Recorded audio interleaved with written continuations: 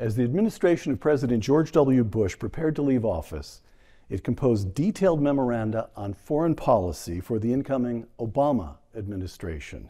Now those memos have been collected in a new book entitled Handoff, the Bush Administration's Summing Up.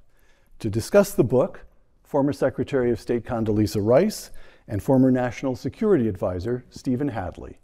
Uncommon Knowledge, now.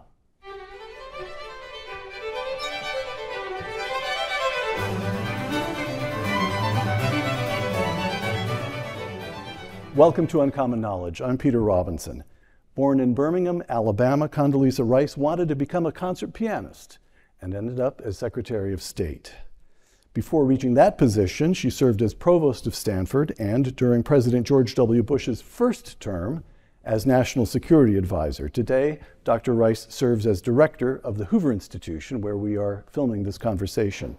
A native of Toledo, Ohio, Stephen Hadley pursued a career that took him back and forth from the private practice of law to government positions. During President George W. Bush's first term, Mr. Hadley served as Dr. Rice's Deputy National Security Advisor. When she went to state in the second term, Mr. Hadley became National Security Advisor himself. Mr. Hadley is the principal editor of Handoff. As you note in your joint preface to Handoff, quoting you both, President Bush did not take office intending to be a wartime president, which of course brings us to September 11th, 2001.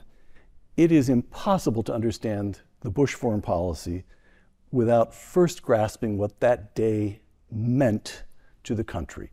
I want to get to the book and to the substance of foreign policy, but very briefly, just to establish that moment, where were you? And how did you respond when you first heard of the terrorist attacks on 9/11? Condi? Well, first of all, Peter, thank you very much for having us. And Steve, it's great to have you here at the Hoover Institution. I was at my desk. I had gotten in early that morning. Steve was also at his desk, which is very interesting because it meant that neither the National Security Advisor nor the Deputy National Security Advisor was with the President that day. It was a domestic trip to Florida, and that was our pre-9/11 thinking. I don't think there was ever another time when the President was out without either the National Security Advisor or the Deputy. And it meant that we thought about attacks as coming from the outside. And so the real shock was that this was on the territory of the United States of America, the first time since the War of 1812 that we'd had an attack like that. It was a shock to the system. There was a lot to do that day. But if I think just a little bit further into it, two things really emerged. The first was that the President really at that moment became a wartime president. He had not intended to be, but now his overriding consideration had to be to protect the country. He was first and foremost now commander-in-chief. And secondly, we had very few institutions, very few strategies for dealing with an attack on the territory of the United States. We had no military command for the United States. We actually borrowed the combat air patrol from NATO at that moment. We had no Homeland Security Department. We had no way to talk to governors. We had to make some of it up. But we knew right away that what this would mean is that we had to take the fight to the terrorist, and that became, of course, the Bush Doctrine. So for the rest of us, I can remember watching this on television and having just a terrible time grasping, making myself believe what had happened. But you're there as Deputy National Security Advisor. You have to assimilate the facts as they take place and presumably put together some kind of action. It was your responsibility. What was that like? You know, Connie mentioned sometimes after the fact, we sort of saw the planes hit the building.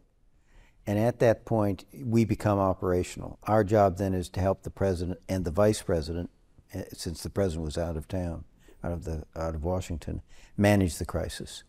And that's what we did for the rest of the day. We're very operational. We go down in the President's Emergency Operations Center, supporting the Vice President who's in contact with the President, managing the crisis, getting the airplanes out of the air, making sure that this is not the first step of a series of attacks. So making sure that we're in a position to deter or defend against any subsequent follow-up attacks. It's a, you know, I'm a lawyer, and I've sort of been making notes about what I'm doing in the course of any day. And at the end of 9/11, they said, everybody sort of get your notes and submit your notes, because we need for the historical record what happened on 9/11. I didn't have a single note on a single piece of paper. It was an operational intensity that you could not really underestimate, because this was an attack on the country. And from the intensity of that moment, I'd like to step back and ask about the structure in which you found yourselves, you as National Security Advisor, eventually as Secretary of State, you as Deputy National Security, and then as National Security Advisor yourself. And here's the picture. One man, George W. Bush, is president. Outside the White House, we have the Pentagon, which has 2.3 million uniformed personnel, another 640,000 civilian personnel, 750 bases and installations around the world, the State Department, 30,000 employees at state, another some tens of thousands in the 260 embassies and consulates around the world. And I am not even including in the foreign policy apparatus our intelligence agencies, because of course their budgets and personnel are secret. It is a vast apparatus, and yet the democracy vests all executive authority in one man. It fell to the two of you somehow to mediate this structure, this institutional setup. Did it work? Well, it strikes to me as most of the time. Most of the time. Most of the All time. right. We hear now about the deep state. Right. We hear now, the deep state is a term that's, it sounds as though it's malicious. At a minimum, in olden times, when I was in the Reagan administration, the term was permanent bureaucracy, to indicate that they had their own interests. All right. Well, there's no doubt that the president is looking over and trying to get to respond to his concerns, to his agenda, this vast bureaucracy. Now, one of the things that this book tells you is that a substantial part of the U.S. government that is responsible for foreign policy will change with a change in president. Right. That's the political appointees that come in. And in our system, those political appointees are not largely politicians. They are people appointed by the president, with Secretary of State, Secretary of Defense, etc., the presidential staff. And it really then falls to those people to make sure that the permanent bureaucracy, it's kind of like turning an aircraft carrier. They've been told to do a certain set of things with one person, particularly difficult when you're changing parties and therefore changing agendas pretty dramatically. And so it does fall to those political appointees to make sure that that permanent bureaucracy is responsive to the president's concerns. The people who do that are well served and should, in fact, take into consideration the experience and the background of that permanent bureaucracy. I can speak to this as Secretary of State. You have a foreign service of people who've served all over the world in difficult circumstances. They're completely committed to the country. Mm-hmm. They've given up what could have been many more lucrative careers to do this. And you would be foolhardy not to listen to them and take advantage of their experience. And yet you have to make sure that the experience doesn't become a, quote, block to the president's agenda. Now, when you have something like 9/11, no one has experienced that. And so all of a sudden, you're trying to create a new set of dynamics. You know, the institutions that we know so well, the Secretary of State, Defense, National Security Advisor, et cetera, the so-called National Security Council, was created in 1947 out of the National Security Act. It was an institution that grew up thinking about external threats, essentially. On the day after 9/11, we had in the room the Transportation Secretary, the Treasury Secretary, the people who handled the borders. all of a sudden, this national security apparatus was not adequate to what the new reality was. And the new reality was that there was an enemy within. This makes it extremely hard because highway of railway highway safety, safety, financial system. The energy folks too had to worry about the grid. threats against the grid. And so what you suddenly realize is this thing is completely inadequate. And I remember Peter sitting in the room on September 12th, and the group was now too big to have the meeting in the Situation Room. So we actually had it in the Roosevelt, the cabinet room. We have a huge number of people around the table, and I'm looking around. I don't know half of these people because they do domestic affairs. And I remember thinking to myself, oh my goodness, this is never going to work. We have all of these institutions, and we started creating things on the fly. And so one of the things that we did was to ask Governor Tom Ridge of Pennsylvania to come and be the first Homeland Security Secretary, Homeland Security Advisor for the President. And so suddenly you had to worry about things that you never thought you would be worrying about as the National Security Advisor. Kind of a funny story about this. One of the big threat lines out there was against critical infrastructure.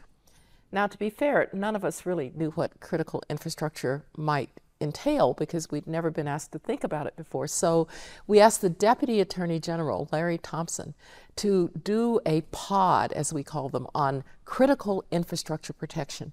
Several years later, Larry said to me, I didn't know anything about critical infrastructure protection. I said, Larry, nobody knew anything about we just needed somebody who was competent. Right. And so in a crisis like that, you do tend to start to just invent on the fly. Later on, you have a chance to go back and try to rationalize it, but I can't overemphasize to you the degree to which these were problems for which we were not really prepared as a country. And in fact, the very attack itself was because our intelligence agencies were split between external intelligence, which is what the CIA did, and internal intelligence, which is what the FBI did, and they had a wall between them. Steve? You know, the other thing is it wasn't just the trauma of 9/11, because the intelligence community after 9/11 came to the president and said, we think that this is going to be the first of a series of mass casualty attacks on the United States by al-Qaeda, some of which could involve weapons of mass destruction. That's kind of a bad news morning when your intelligence community comes and gives you that. And within 2 weeks, envelopes containing white powder that turned out to be anthrax powder start showing up in the Congress, at offices of senators, and in media centers in Washington and elsewhere in the country. Nobody knows, and some people were killed by that anthrax. Nobody knew who was responsible, where it came from. And over the course of that year, we again forget, between then and the end of 2002, there were 38 terrorist attacks around the world in 13 countries. It was like every couple of weeks there was another terrorist attack that killed a dozen or two, a lot of kids, a lot of folks on vacation, a lot of different sides. So this war, there's a lot of criticism of the Bush administration about the war on terror. If you sat where we sat, it felt like a war, and we were on the defensive, and we didn't know enough about who was coming after us, and we certainly didn't have the structures that we needed in order to keep the country safe. And that became the president's first responsibility. We start with 9/11, we have the war on terror, and pretty quickly, 18 months perhaps, needless to say, feel free to correct me, you were there, it turns into something larger and becomes the freedom agenda. Now, I'm going to quote you again from this joint preface. You both signed this, you both worked on this preface in the book, in Handoff. And you talk about Henry Kissinger, who draws the distinction between the idealist tradition in American foreign policy, which tends to dominate American foreign policy, and the realist tradition. Now I'm going to quote you. The idealist tradition saw the principles on which a regime was founded as a central determinant of the nation's international behavior, By contrast, what mattered to the realist tradition was raw power and national interests. Then comes what I take as one of the most important sentences in this book. The Bush administration rejected the idea that it had to choose between these two alternatives. Steve, could you explain that? Sure. One of the things that the war on terror really had two aspects to it. There was the, if you will, the operational aspect of going after the terrorists and making sure, confronting them abroad so we didn't have to fight them here at home. But the other one was to counter the ideology of the terrorists, this dark vision, this twisted view of Islam that was used to reach out to people who sort of were in despair about their situations and recruit them to terrorism. And the president said that part of the war on terror has to be war of ideas. We have to have an alternative to the vision offered by the terrorists as they recruited in the Middle East and elsewhere. And that alternative was democracy and freedom, rule of law, and respect for human rights. And the reason we rejected the choice between the two, because the realistic objective, which was to keep the country safe by terrorists, could not really be accomplished unless we had an idealistic vision to give to people who are in societies which were not working for them, to say, rather than go with the terrorists and blow things up, why don't you try to build a free, democratic society that can provide prosperity and stability and freedom for your people? So in this case, idealism became a vehicle for achieving the realistic objective of keeping the country safe. I would add another point, which is that it's not as if we were unaware that there's something called a balance of power, and that power matters, assets matter, your military power, your economic power. You know, we studied international relations, most of us, so we were not unaware of that. But we talked about a balance of power that favors freedom. So the United States, with its great power, could use the verb that you wish, insist, attempt to impose. Great powers don't mind their own business. Great powers try to shape the international system. And so shaping, using our power to shape the system in a way that you would create more opportunity, more space for democratic states to emerge became an important part of the freedom agenda. Now, where we had direct effort, Afghanistan, Iraq, so forth, you could be more involved in the creation of those institutions and the like, but in some places it would really giving voice to those who wanted to have freedom, who wanted to have the basic rights that we have, which is why, for instance, we had in the Middle East an effort to encourage women's rights, to encourage civil society, and et cetera. But I want to just follow one further thing about this. We'd had an experience with this in the past. So after World War II, if you had taken a pure realist perspective, you might have done what supposedly Churchill once suggested, which is to have as many Germanys as possible. Why not break it into Bavaria and Prussia, and that way they're never a threat. What was the line? I like Germany so much, I'd I like want to have as many of them the, as possible. Yes, exactly. That would have actually been a realist, because you're now going to just think about the balance of power. But in fact, the United States and a man named Konrad Adenauer had a different view, which was that if you could actually have a democratic Germany within a democratic union, eventually the European Union, within a democratic collective security organization called NATO, it would never threaten its neighbors again. It would become prosperous, and in fact, in 1990, it would not just be prosperous, it would be reunited with that part of Germany that had not followed those democratic principles. And so when I hear people say that this was somehow idealistic or not realistic, I think, you know, actually, maybe the lack of realism is to suggest that the more authoritarian states you have, the safer we will be. I don't really think that plays out. Okay, and good. You just threw a punch, and I'm happy to see that, because I am now going to assume the role of a skeptic, and I'm going to give you the arguments. It's not as if the two of you haven't heard these over the years. But let's go through the arguments, and I'd like to go sort of region by region by region very quickly. I mean, we have a book of hundreds of pages. This is a brief conversation by contrast. So let's start with Iraq. I'm going to quote from the memorandum in this book on Iraq, prepared by Deputy National Security Advisor, your deputy, I gather, Megan O'Sullivan. Right. President Bush, this comes from the memorandum for the Obama people, President Bush could have chosen, quote, a Western-friendly autocrat, quote, to establish order in Iraq.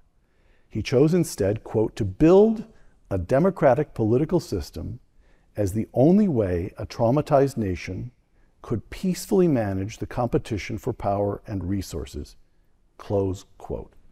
All right, here we go. The only way? Come on.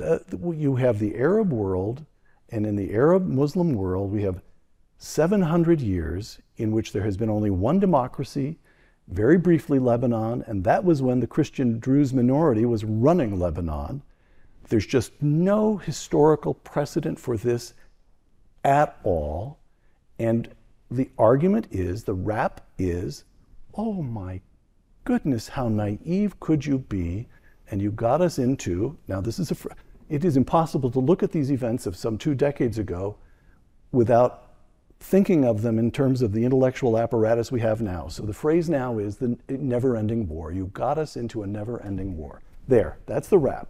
Let's start with you, Steve. Okay, so the realists. Oh, come on, don't you get a little angry? No, we've been around this block before. You have been. Yeah. The realist view was the Middle East is not congenial for democracy, right. So let's support the authoritarians, and at least they'll give us stability. Right. Well, it didn't give us stability. What it made was, and we saw on 9/11 the fruits of that policy, which was a very interesting UN development report came out in 2002, which basically said the problem in the Middle East, which is stagnant economically and discouraged politically, is that there isn't enough freedom, democracy, and not and that support was written of women's by rights. Arab intellectuals, by the way. Was it really? Yes, it was. Written by Arabs and intellectuals. So their view was the Middle East is stuck. The wave of freedom and democracy that you saw in Europe, you saw in Latin America, in some sense even in Africa, had bypassed the Middle East in the 20th century. And we accepted the autocrats in the name of stability, and we did not get stability. What we got was 9/11. We got a Middle East that became a breeding ground for terrorism. So the realistic objective then is, so how can you help states become states that will not be breeding grounds for terrorists that will kill Americans and kill our friends and allies?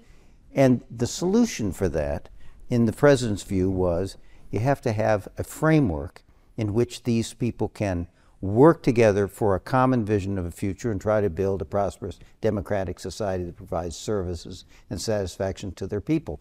And the only way you're going to do that is in a democratic framework. Because in the Middle East, the model was when the Sunnis are dominate, they oppress the Shia. Where the Shia dominate, they oppress the Sunnis. And both of them beat up on the Kurds. And our view was the realistic objective of an Iraq that would be stable, that would not be a continuing source of terror, was it had to be a democratic structure in which Sunni, Shia, and Kurds could work together for a common future. And that was what the Iraqis, after Saddam Hussein was deposed, said they wanted. So it wasn't imposed by us. This was what they said they wanted. It was consistent with our values, and it was a way to achieve the realistic objective to make sure the Middle East would no longer be an incubator of terror. So he did get animated. He did. Yes, right. This may have been 20 years, but he still almost came out of his chair there. All right. Well, but I have to add one thing. Yep. Politics was going on in the Middle East. It just wasn't going on at the ballot box and in legislatures. It was going on in radical mosques and radical madrasas. So the idea that people were not expressing themselves politically is simply wrong. When I talked to Hosni Mubarak about this in Egypt, he kept saying, well, the problem is, if we have democracy, the Muslim Brotherhood will come to power. He was probably right about that. Why? Because he had systematically destroyed all liberal elements in his society. And so, of course, because the Muslim Brotherhood could hide in the radical mosques and in the radical madrasas and create their power, There was no alternative. He was absolutely right, but it was his fault, not that of the Egyptian people. Okay, now, you know what? The two of you, surprisingly enough, are very persuasive.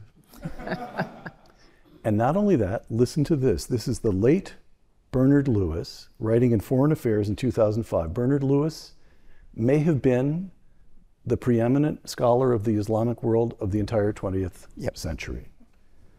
Quote, "The creation of a democratic and political and social order in Iraq or elsewhere in the Middle East will not be easy, but it is possible."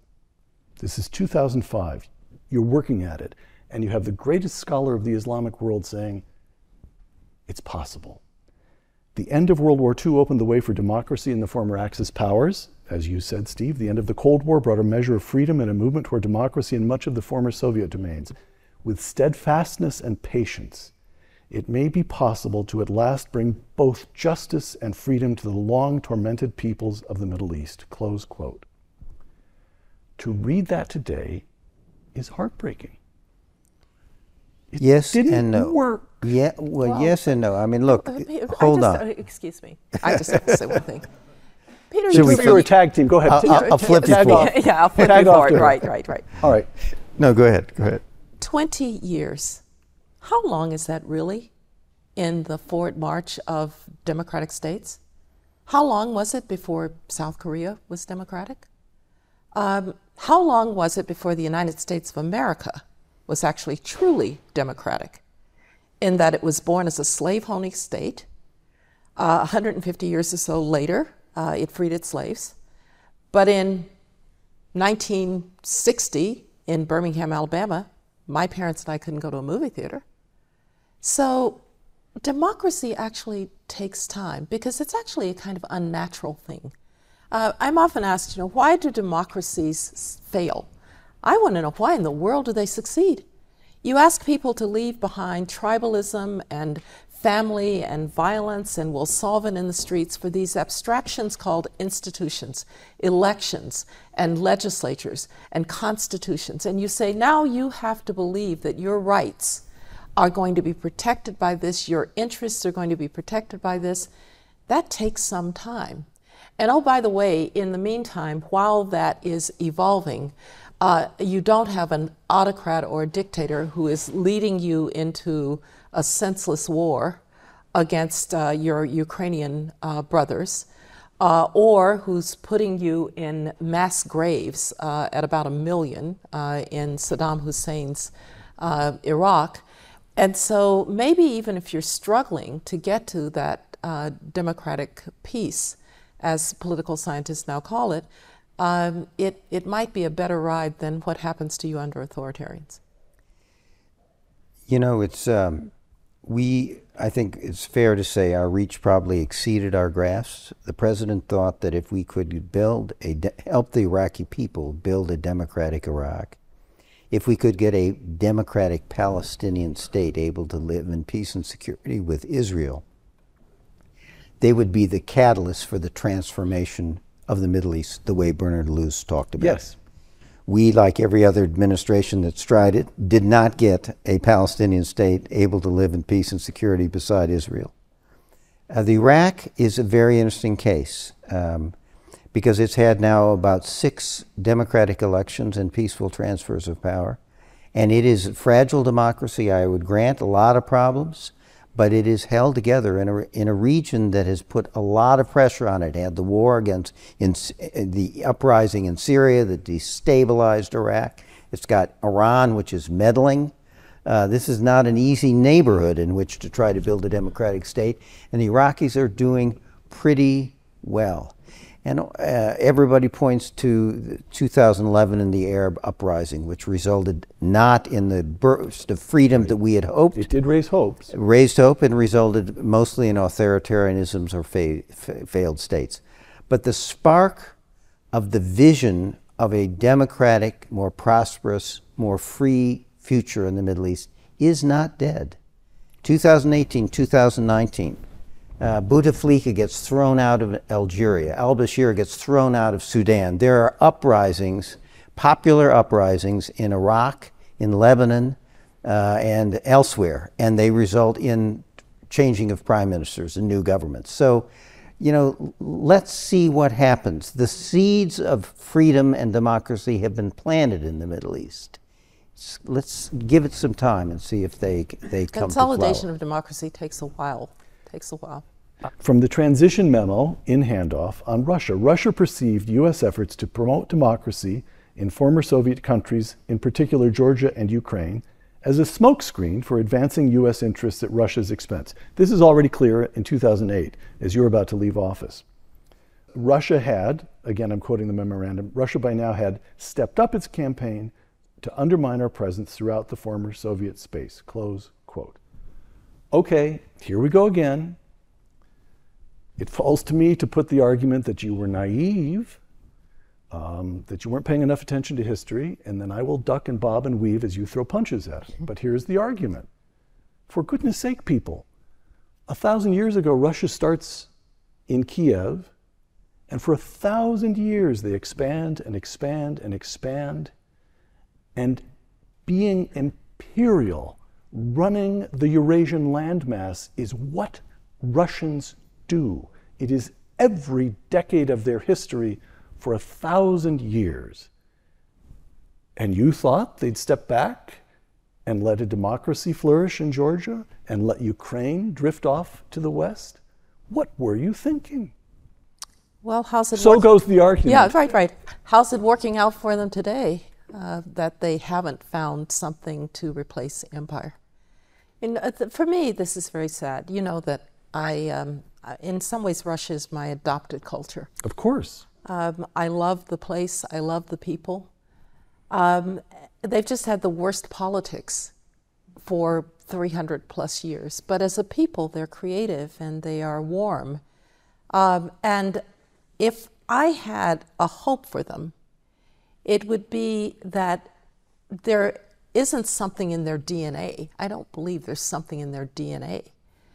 But that somehow changes institutionally, changes over time, that Russia and Russians would finally start to realize their potential, not as imperial conquerors, but as people who could be integrated into a Europe that was transforming, into a Europe that was changing.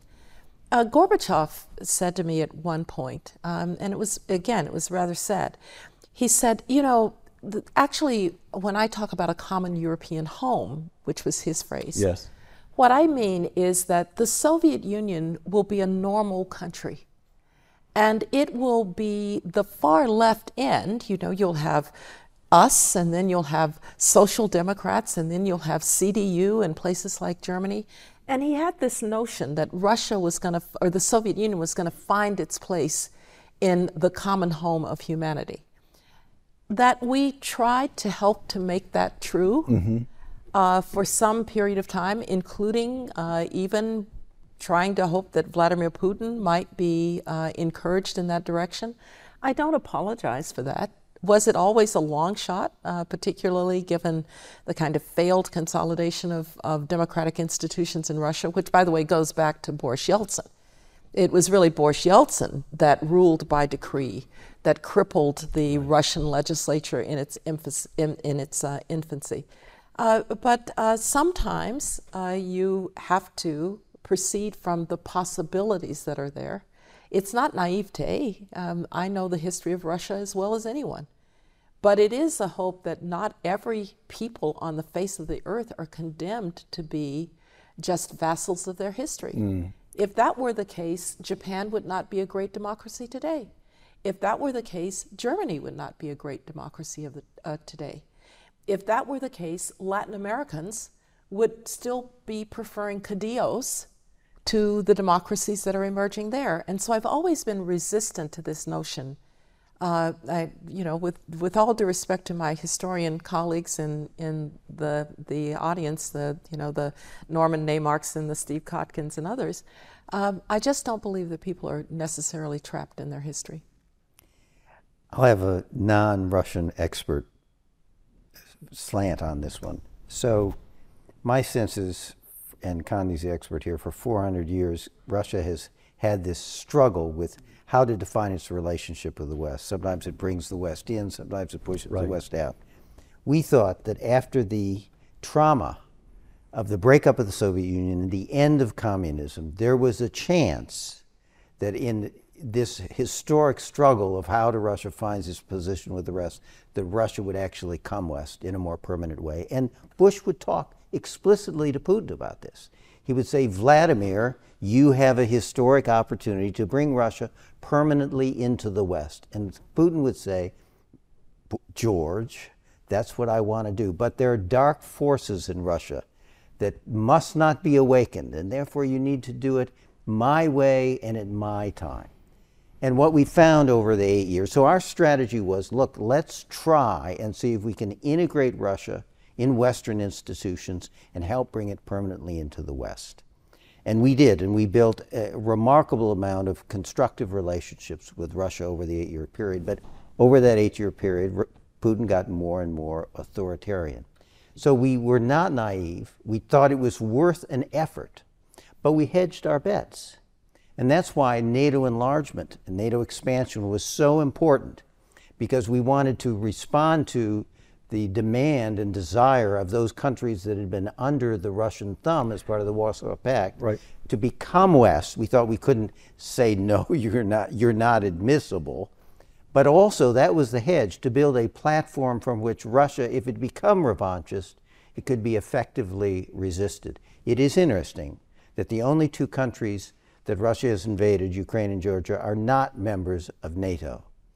And so we have, and it is also interesting that the platform that President Biden is now using to deal with Russian aggression in Ukraine is exactly those alliance relationships which we strengthened, and the NATO that we strengthened in the Bush administration. All right, on Russia, may I ask if you apply the same kind of hopeful analysis to Russia that you mentioned just now with regard to the Arab world? This takes decades. Putin he still looks pretty vigorous, but he's an old man. This is a game for the grandchildren. What you did, maybe it will take some decades, but there was a demonstration of goodwill, there was institution building, and that will not be lost on Russians someday. That's the hope. That's the hope. Is it a grounded hope? You're the Russian expert. It's very hard right now to know what the institutional landscape post-Putin would look like. We just don't know We're supposed to have very good intel, but we don't know about. But authoritarians destroy institutions. That's what they do. All right. And so it's it's very hard to see what might emerge. I will say this: toward the end of our time, my hope that this kind of imperial instinct could be overcome really did start to diminish. And it really goes to one conversation that I had with Putin, me personally, alone with him, where I think it must have been sometime in 2007. It was well before the invasion of Georgia. And he said, Condi, you know us. Russia's only been great when it's been ruled by great men, like Peter the Great and Alexander II. And I had known for a long time that all of his instincts, all of his sense of glory was somehow tied up in the Russian Empire. By the way, not in the Soviet Union. Right. He actually told President Bush that the reason he'd made that statement about the collapse of the Soviet Union being the greatest tragedy of the 21st century was because 25 million Russians had been left outside of Mother Russia, right? So you could sense this coming. And he's so a 19th century man. He's a 19th century man, and perhaps reinforced as a KGB officer, because what did the Soviet Union do? The Soviet Union allowed the collapse of the Russian Empire within it, and stranded 25 million Russians outside of Mother Russia. In fact, you know, with that speech, that weird speech that he gave upon the invasion of Ukraine, that blames Lenin for the creation of Ukraine, it gives you a sense of where he thinks the real fault for the collapse of the Soviet Union rests. But it didn't mean also that we shouldn't have tried to have a decent relationship with them. I will tell you, I think early on, going back to 9/11, he was the first head of state with whom I spoke. The president was on his way to try to get to a safe location, and Putin was trying to reach him, so I took the phone call. And I essentially wanted to say to Putin, our forces are going up on alert, because we didn't want to get into a spiral of alert with the Russians. And Putin said, I can see that. And I thought, of course you can. He said, I can see that our forces are coming down. We're canceling all exercises. Toward the end, he came to NATO at the last summit that we attended in Bucharest. And he gave this talk about how Ukraine was a made-up country. And so it was perhaps beginning to become clearer and clearer where his true sympathies were. China. Again, the transition memo. The core of the administration's strategy was to build a security and trade architecture with regional allies that would reinforce the role of the United States as a Pacific power, encourage China to play a responsible role in East Asia, and hedge against the emergence of a more aggressive China. So far, so good. President Bush chose to, quote, from the memorandum again, deal with China as a friend, not an enemy, close quote. Now, there's a sentence that doesn't age so well. So, True. however, I will True. say, beginning with Reagan, I was in the Reagan White House, from Reagan all the way through to Donald Trump. So from Reagan through Obama, we hoped the Chinese could be our friends.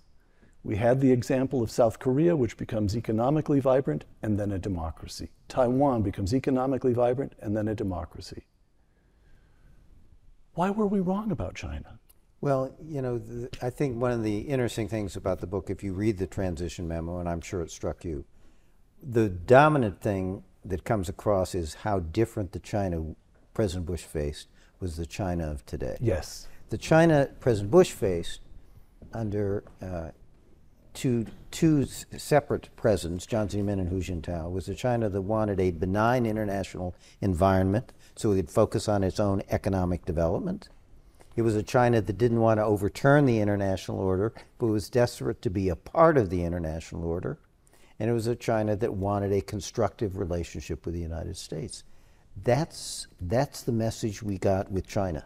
And we thought that the proper course was to try to respond to that, to see if we could integrate China into the international system. Why? So that China would be a supporter of that system. Remember, that system is based on our values of freedom, democracy, human rights, and rule of law. And that as part of that international system, China was less likely to act in a way that was harmful to our interests. So that was the policy the president pursued. This is the same president, by the way, who early in the campaign said he thinks of China less as a strategic partner and more as a strategic competitor. So in some sense, Bush was ahead of his time, but he decided to treat it like a friend to see if we could bring it into the international system for the reasons we described. But as the portion you read describes and well states, we hedged. We strengthened our alliance relations with South Korea and Japan and Australia. We enhanced our own diplomatic, economic, and military presence in the region. We started a strategic relationship with India, which could serve as part of a counter to an emerging China, so that if our efforts with China failed, we would have a platform to deal with a much more aggressive China, which is the platform Joe Biden is using today. And I would say to you that if we had not tried to do that, we would be up here and you would be saying to us, you know, China actually, there was an opportunity to bring China into the West, but you aggressive, warmongering Bush administration people, you alienated China, you pushed them away, you lost the opportunity to bring China west. So I would say we had the right policy. We made an effort to do it. It was and all the data suggested it was possible. We hedged in case it would fail. And I would say to you, I think that if instead of Xi Jinping in 2012, If we had gotten another leader like Jiang Zemin or Hu Jintao and had the last 10 years been a China under that kind of leader, we would be in a different place with China today, and China would be in a very different place than it is today. I think the people, I'm not usually one for the great man theory that there's a single explanation and it's the leader, but the closest I can come to that is Xi Jinping. I think that he not only decided to change the rules of the game internationally, he decided to change the rules of the game in China. So that, for instance, something that worked very well for the Communist Party, which was that you had term limits, you had an empowered premier who took care of the economy while you did the politics, and you would hide and bide so you could do things domestically, and you would not have more than 2 terms. Remember that all of that gets wiped away. He also, of course, decides that you could have no alternative power centers, so the kind of geese that were laying the golden eggs, the Tencents and the Alibabas of the world suddenly get pulled in. So I think he's a really kind of transformative and different figure. We didn't misread China. China changed. I think China changed. I will say that you have to be a little bit careful in that I'm very careful about causal explanations, and that's why just Xi Jinping makes me a little bit nervous. Things were evolving underneath. I remember in 2007 when the Chinese had an anti-satellite test that surprised everybody in terms of its sophistication. We were seeing increases in Chinese military spending in the construction of what looked like a blue water navy. So one could say maybe they were preparing the ground for a Xi Jinping. But I do think Xi Jinping, more quickly than perhaps a Hu Jintao would have done, took advantage of that growing power. And so things were happening underneath, and there's one other point. Steve mentioned that South Korea, Taiwan, other places had become democratic as economic liberalization took place. We always had this notion, economic liberalization and political control cannot coexist. And I think Xi Jinping has said, you're absolutely right, I'll take political control. Yeah. And that's the piece that perhaps we've not counted on. That there would be a Chinese leader who would be willing to sacrifice so much of internal development for party and political control. May I ask a kind of throwback Cold War-y question? Mm-hmm. Our friend and colleague Stephen Kotkin, when I asked Stephen after a lifetime of examining the Soviet archives, what's your one finding? Stephen replied without hesitation, they were communist. This is not a great power struggle. They really believed that stuff. The Chinese are communists. Or am I just using terms that are icky and old-fashioned and don't apply? They choose power because they're Leninists. They want power. Well, definitely the piece that I think is absolutely true is that the primacy of the Communist Party has been the driving force for every leader in China. All right. But what that has meant has differed from leader to leader. And with Xi Jinping, it means that the survival of the Communist Party is 1, 2, 3, 4, and 5. He sees that in his survival, in controlling everything around him, including, by the way, I'm a musician, reintroducing the red arts into China. Whereas perhaps people like Hu Jintao and others saw the survival of the Communist Party as needing to have more liberalizing tendencies. Right. So you can say they're communist, and the survival of the party is the most important thing. But then the next sentence, what does that mean and how they actually operationalize that matters a lot to what kind of China you are actually facing.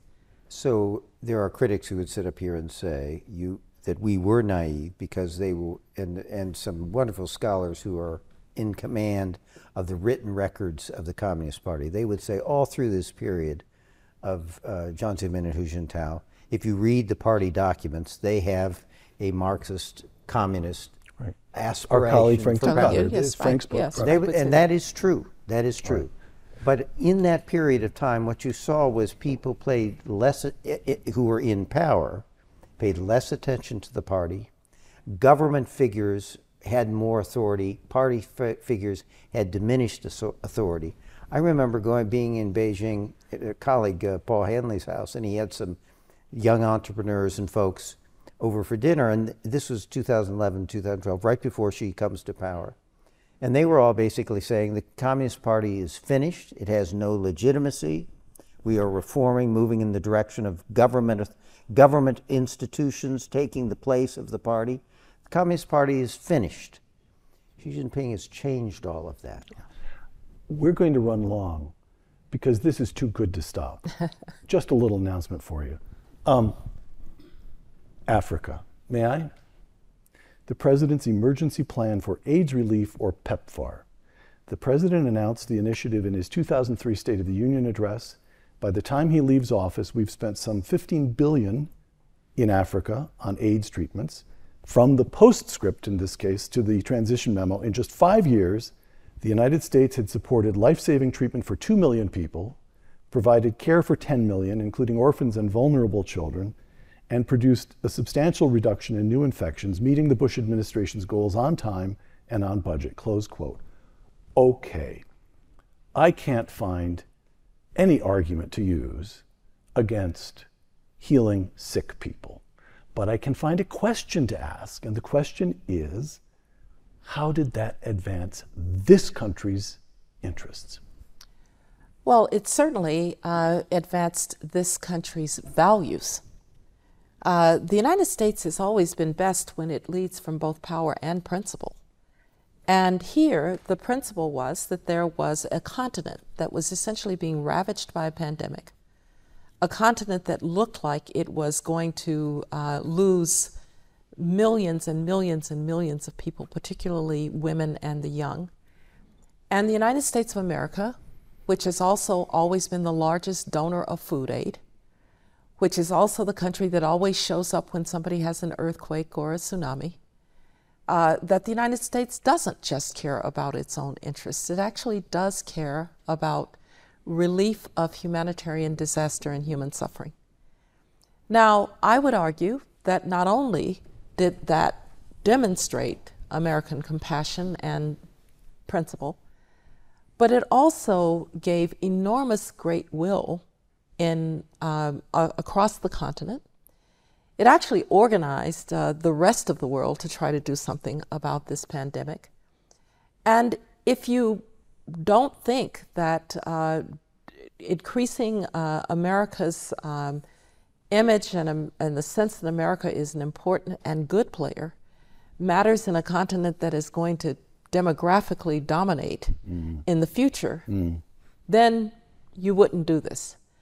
But I don't want to confuse this with the, quote, interests of the United States, because I was in those meetings with President Bush, and this was driven purely by a sense, as he quoted from the Bible, that to those whom much is given, much is expected. It really was for him a question of the United States having to do the right thing. 25 million lives saved by that program. And when COVID hit, a number of African leaders told us that they used the infrastructure of PEPFAR to manage COVID, because we didn't just deliver antiretrovirals. We actually had to help these countries build an entire health infrastructure to be able to deliver, and so clinics and research labs and the like, and they were able then to use that going forward. But you know, sometimes great powers really ought to just try to do the right thing. This is just a great power trying to do the right thing. I would say, and I'm supporting everything Condi said, I have always thought that a world that reflects Americans' values is very much in Americans' interest, because that will be a world in which Americans will be safer, more secure, and more prosperous. And also the realists now are telling us that China is eating our lunch in Africa with their Belt and Road Initiative, with their fairly corrupt and coercive diplomacy. Where is the United States? Well, and they say that to have China dominate Africa is very much not in American interests. Well, I would say from that framework, the kind of thing that President Bush did with PEPFAR and malaria and neglected tropical diseases is very much something that would advance America's interest in checking China's bid for dominance in Africa. Okay, a couple of last questions. By which I mean, let me take a couple of final shots. And if you want to come up out of your chairs. Rhetorical questions. Are you having fun here? Yeah. A little bit. Yeah. So here's at the time, and here's 20 years later. Two quotations for the time, at the moment. This is President Bush in his second inaugural address. The survival of liberty in our land increasingly depends on the success of liberty in other lands. So it is the policy of the United States to seek and support the growth of democratic movements and institutions in every nation and culture. As you explained, this was the realistic approach. Renewed in our strength, tested but not weary, we are ready for the greatest achievements in the history of freedom, close quote. Here's what Peggy Noonan said one day later in the Wall Street Journal. This is, how else to put it, over the top. It is the kind of sentence that makes you, this sentence about the greatest achievements, that makes you wonder if this White House did not have a case of mission inebriation. One wonders if they shouldn't ease up, calm down, and breathe deep. The most moving speeches summon us to the cause of what is actually possible. Perfection in the life of man on earth is not. Okay, yeah. So there you have it, right there and then, from someone who was broadly speaking on your side. Come on, you guys are being naive, you're getting drunk with your own. Hold that thought. Now we come to the current moment in which both parties are tired of nation building. Joe Biden gets us out of Afghanistan. The Democrats want out. And what do the Republicans say? They don't say we should stay there. They say, you did a lousy job of getting us out. We would have gotten out sooner. We would have gotten out. They both agree that 20 years in Afghanistan needed to come to an end and got us nothing much. This is a bipartisan agreement right now. Okay, yeah. You produced this book. This is not a beach read. I don't think you intended this as a beach read. But you grow up in Birmingham, Alabama, and find yourself drawn to thinking about foreign policy. Steve grows up in Toledo, Ohio. In this country, we have this strange foreign policy apparatus by self-selection. It's kids who get drawn to big books and big ideas. So what do you want kids to know about the freedom agenda all these years later? Well, Peggy Noonan is one of my very close friends. Mr. Gorbachev tear down that wall? That was somehow not over the top? So, sometimes that at the time seems over the top, later on just seems inevitable. The second point that I would make. That was vicious, actually. No. That was really good. Peggy will appreciate it. She will appreciate it. If I tell her that I said it, which I may not. But in any case, the second point that I would make is I can't account for, nor can I condone, our lack of patience with others who are trying to make the same democratic journey that we have made, where we've stumbled, where we've fallen, where we've fought a civil war, and where yet we've still come out okay. And so, yes, if I had thought at the time of what we launched in Afghanistan or maybe Iraq, that we were just going to lose patience, I would have had perhaps second thoughts about what we were trying to do in helping the Afghans build a decent society where women could actually go to school and could come out of their homes. But, you know, I thought that the United States of America as a great power might actually realize that sometimes we have to have staying power. And, oh, by the way, Afghanistan was not our longest war. Our longest war is Korea. We're still in an armistice. We still have tens of thousands of American forces in South Korea trying to prevent that little man from the north from destroying our Korean ally. And oh, by the way, South Korea wasn't a democracy for quite a long time when we were supporting it. As a matter of fact, it was a military dictatorship at a certain point in time. But bringing back this question of realism and idealism and balance of power, even if you want to argue that nation building, yeah, we were tired, the war should have been over, I'll just ask you one balance of power question. Would you not like, from a purely realist balance of power perspective, to have military bases in a country that has a 900-kilometer border with the most active and the most aggressive country in the region? That would be Iran. So even if you were a balance of power kind of person, I think you might have kept those bases in Afghanistan. I think you might have done it with the support of allies who were willing to stay. I think you might have realized that the United States of America had lost very few people over a period of 18 months. And so whether you wanted to take the argument that we owed something to the Afghan people, that they could have a decent life, or we owed something to American interests, that we might have stayed in Afghanistan for our own purposes, so that the war that we fought from there that has not allowed another attack on the territory of the United States in that 20 years, I can argue both sides of that, and we shouldn't have left under either argument. Steve? I would make 3 points. One is a historical point. I went to see the president after he gave that Freedom Agenda speech, and I said, Mr. President, do you think this was a little over the top? Why don't you said that to him? I did. Do you want to give a second speech that talks about how we operationalize the Freedom Agenda, to make it concrete? He said, okay, but don't take one step back from the commitment to the Freedom Agenda. So we gave that speech, National Endowment for Democracy. It was May or June of that year, which operationalized this concept and made it concrete. Nobody pays any attention to that speech. Second, there's this notion out there that these were endless wars.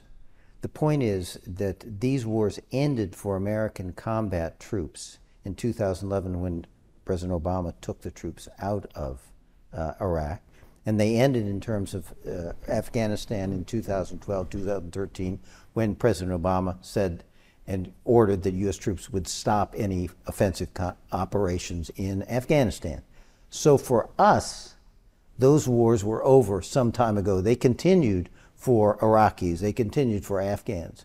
But we had this by, with, and through notion where with a modest commitment of a couple thousand troops, we would support local forces to fight the terrorists and bring stability. So this notion that these were 20-year long wars, endless wars for our combat troops, it's just not true. It makes great rhetoric, but it is not the case. Finally, on the Freedom Agenda, one of the things that happened to the Freedom Agenda is it got so associated with the efforts in the Middle East that when Americans soured on the Middle East, they soured on the Freedom Agenda. And if we had been able to stabilize Iraq in 2003 and 2004, instead of having to wait until the surge in 2007 and 2008, people in this country would feel a lot different about the Iraqi war. But even while people turned away from the Middle East and therefore turned away from the Freedom Agenda, guess what happened?